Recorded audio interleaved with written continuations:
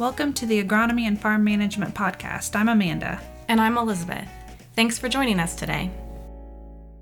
You've likely been watching your wheat out the truck windows as you make your rounds this winter, and you might be wondering how the recent weather swings have impacted potential yield. Predicting weather impact over the winter and as it comes out of dormancy is something that a lot of us could probably use more practice at, especially here in the southern part of the state where wheat acres have really declined in recent years, so we don't get as much exposure to it. Combine that with changing weather patterns, and what little we do know may not be applicable in a given year. So since wheat has become the overlooked crop of the corn soybean rotation in a lot of areas, we want to give it some love this Valentine's Day. And Dr. Laura Lindsay is joining us today to fill in those knowledge gaps as we prepare for spring operations. Welcome, Laura. Yeah, thanks for having me. So Laura is our soybean and small grains agronomist, and she's going to be providing some advice and some tips on how we can gauge our wheat. But first, I want to go back to the beginning of the wheat season so farmers can think about when their wheat went in and what's the best time to plant wheat to send it into winter under ideal conditions. Sure. So ideally, you would be following your county's Hessian fly-free date. And so our research really supports that 2-week period following the Hessian fly-free date of your county is really the best time to plant wheat. But we know that that doesn't always happen because weather is wet, or maybe your soybeans are late coming off, some delayed harvest on the soybean side.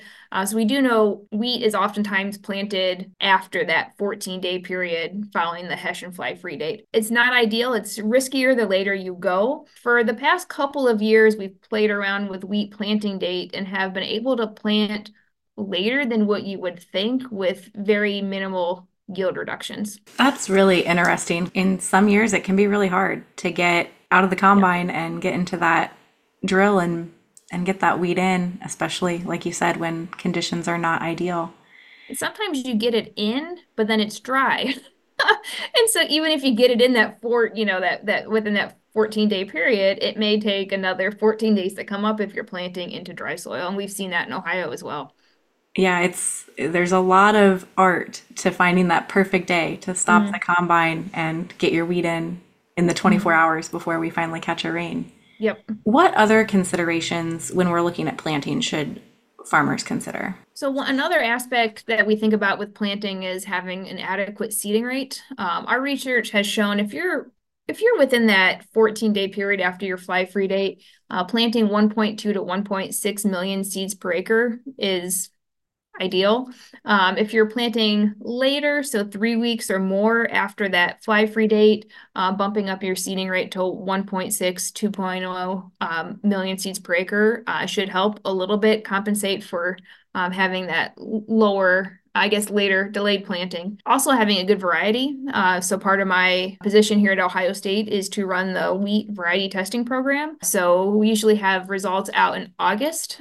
So you can actually prepare to plant before you are actually planting by picking a good variety, something that's high yielding across the state, and then also has good disease resistance. So what should our wheat look like kind of as we go into that first frost or real cold weather? So that's interesting. Ideally, you would have a nice even stand that's green going into winter. It doesn't always happen.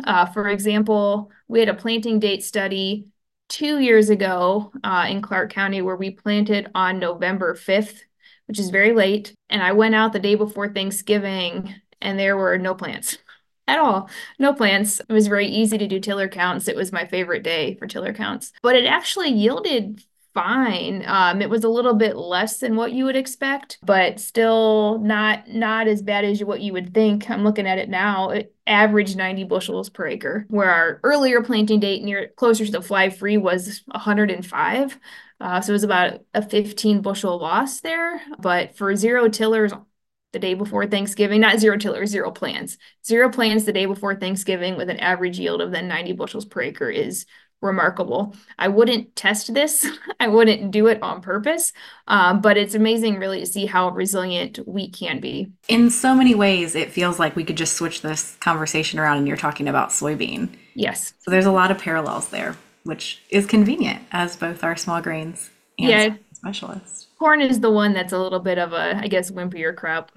Yeah, I think we've really learned here in the last few years that similar to soybeans, wheat can take a beating in the winter and still come out fine, but it Yep. can also take a beating and come out less than fine. Absolutely. Yeah, it's very weather dependent. And it's really that critical, that grain fill period is really critical to really maximize wheat yield, having favorable weather conditions during that period. We were talking ahead of recording how wheat can compensate like soybeans to fill that grain if it doesn't have as many tillers as you'd like, perhaps. So that's something that's interesting, and I'm not sure people realize as much. So the other factor that comes into play in that fall decision making is fertilizer applications. What has your research shown is the impact of crop success looking at the decisions around that fertilizer application?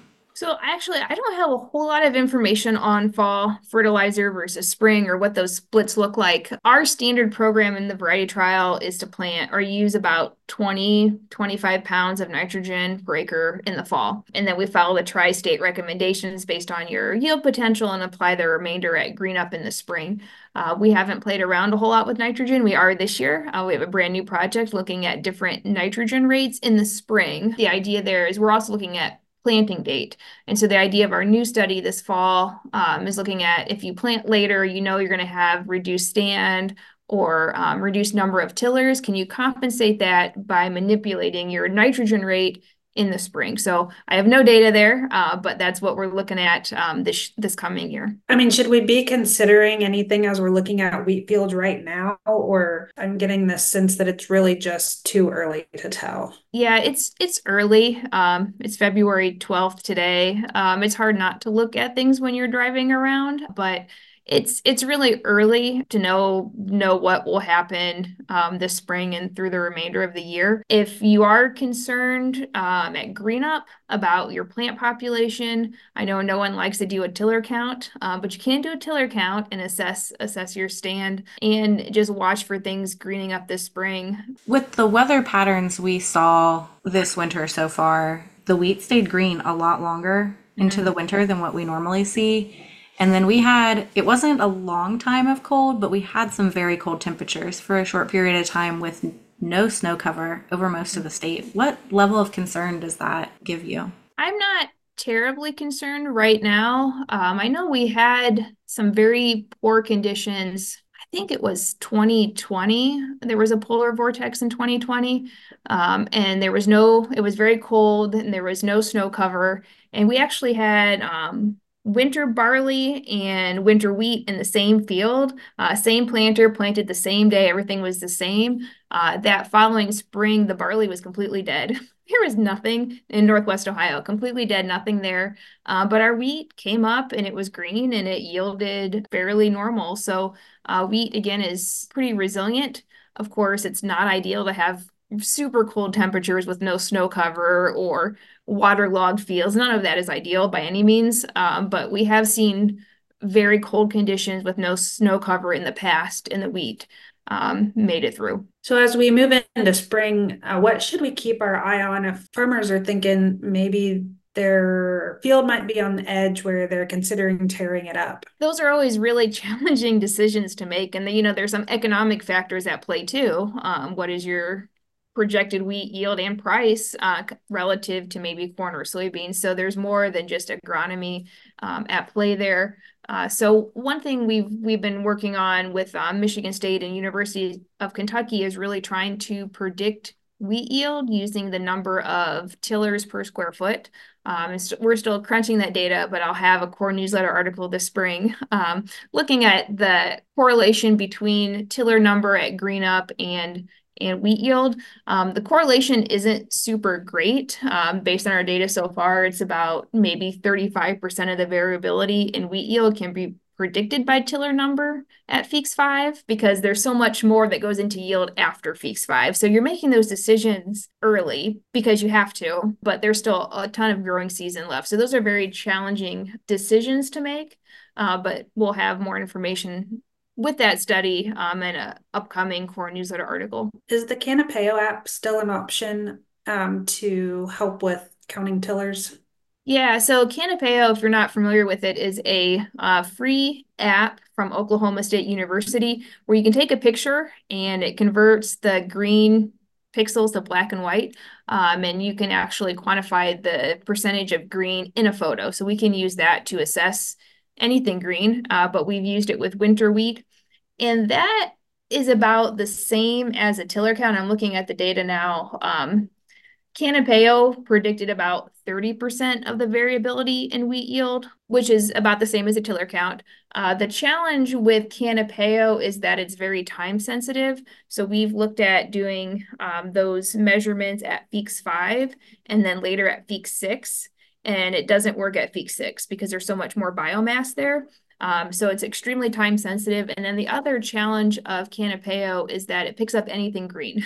So if you have a weed in your field, it'll pick that up as green as well. So it looks like our tiller counts, our stem counts, and our Canapeo data predict yields similarly. Canapeo is a lot easier, but if you're doing it too late or you have a weedy field, it may not work as well. Okay, that makes sense. So you mentioned timing is important for that. The other thing that timing is pretty important for in the spring is getting your nitrogen application done. So what are your recommendations around our nitrogen plan in the spring? So nitrogen is very important to maximize yield. You need nitrogen. And we've done some work where we follow the tri-states in terms of timing and rate versus maybe applying a little bit more or a little bit earlier. And really what our data has shown is the tri-states in terms of nitrogen recommendations for wheat work out pretty well. Apply your nitrogen prior to green up, there's a chance of loss. Nitrogen does not stick around in the field. It can be lost through leaching, denitrification. Timing it to when the wheat really needs it is very important. So we recommend it to apply at green up if field conditions allow. So Laura, we had some tremendous yields, well, here in Madison County in 22 and of course across the state in 23. So what contributed to such tremendous state average last year?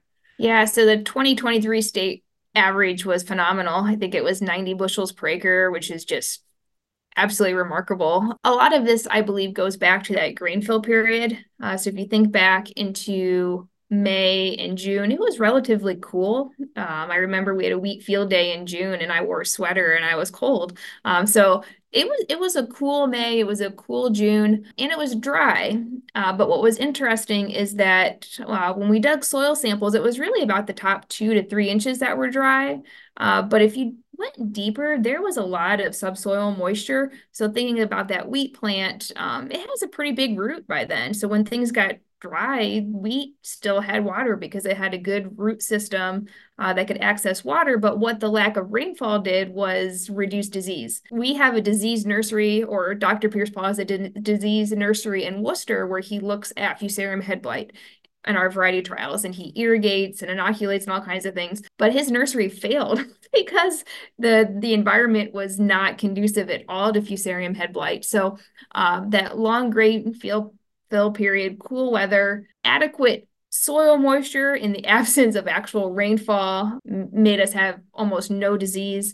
I think those are really the contributing factors in terms of high yields for 2023. So what exciting things should our listeners be looking forward to coming out of your research over the next few years? So we're continuing planting date work. So we have 2 years of planting date work where we planted, like I mentioned, November 5th, and then, it's 90 bushels. Like, is that an anomaly or is this something that happens more frequently than what we think? So we're continuing our planting date work because we really want to build a big data set for planting date because year to year variability is so great. We need a lot of data to revise maybe those graphs where we look at yield loss after the Hessian fly free date. So we're continuing that.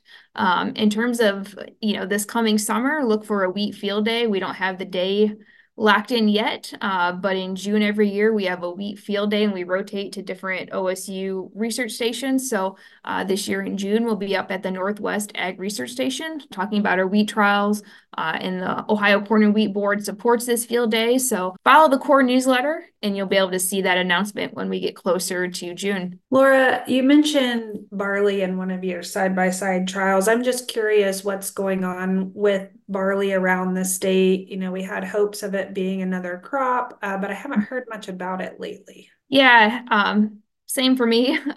We had 3 years of winter malting barley trials at different locations in Ohio.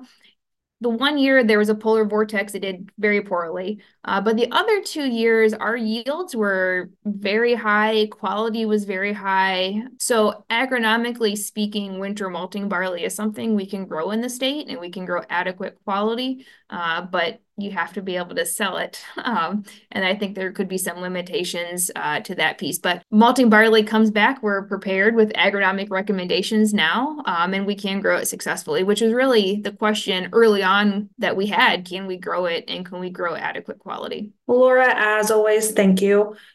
You've been a guest several times, and I'm sure you will be a lot more. The research you do in the state is really helpful on soybeans, wheat, barley, all of that good stuff. Any last words to promote wheat growing acres in the state? No, wheat is a great crop. When we see it in rotation with corn and soybean, we see about a 5 bushel increase in soybean yields. So it's great to have that third crop in your rotation. Yep, that's a great point. Thanks again. We'll look for your updates in the corn newsletter and some of the results of the interesting research you have going on. Yep, thanks a lot. Thanks for listening to the Agronomy and Farm Management Podcast. Join us again in 2 weeks for our next episode.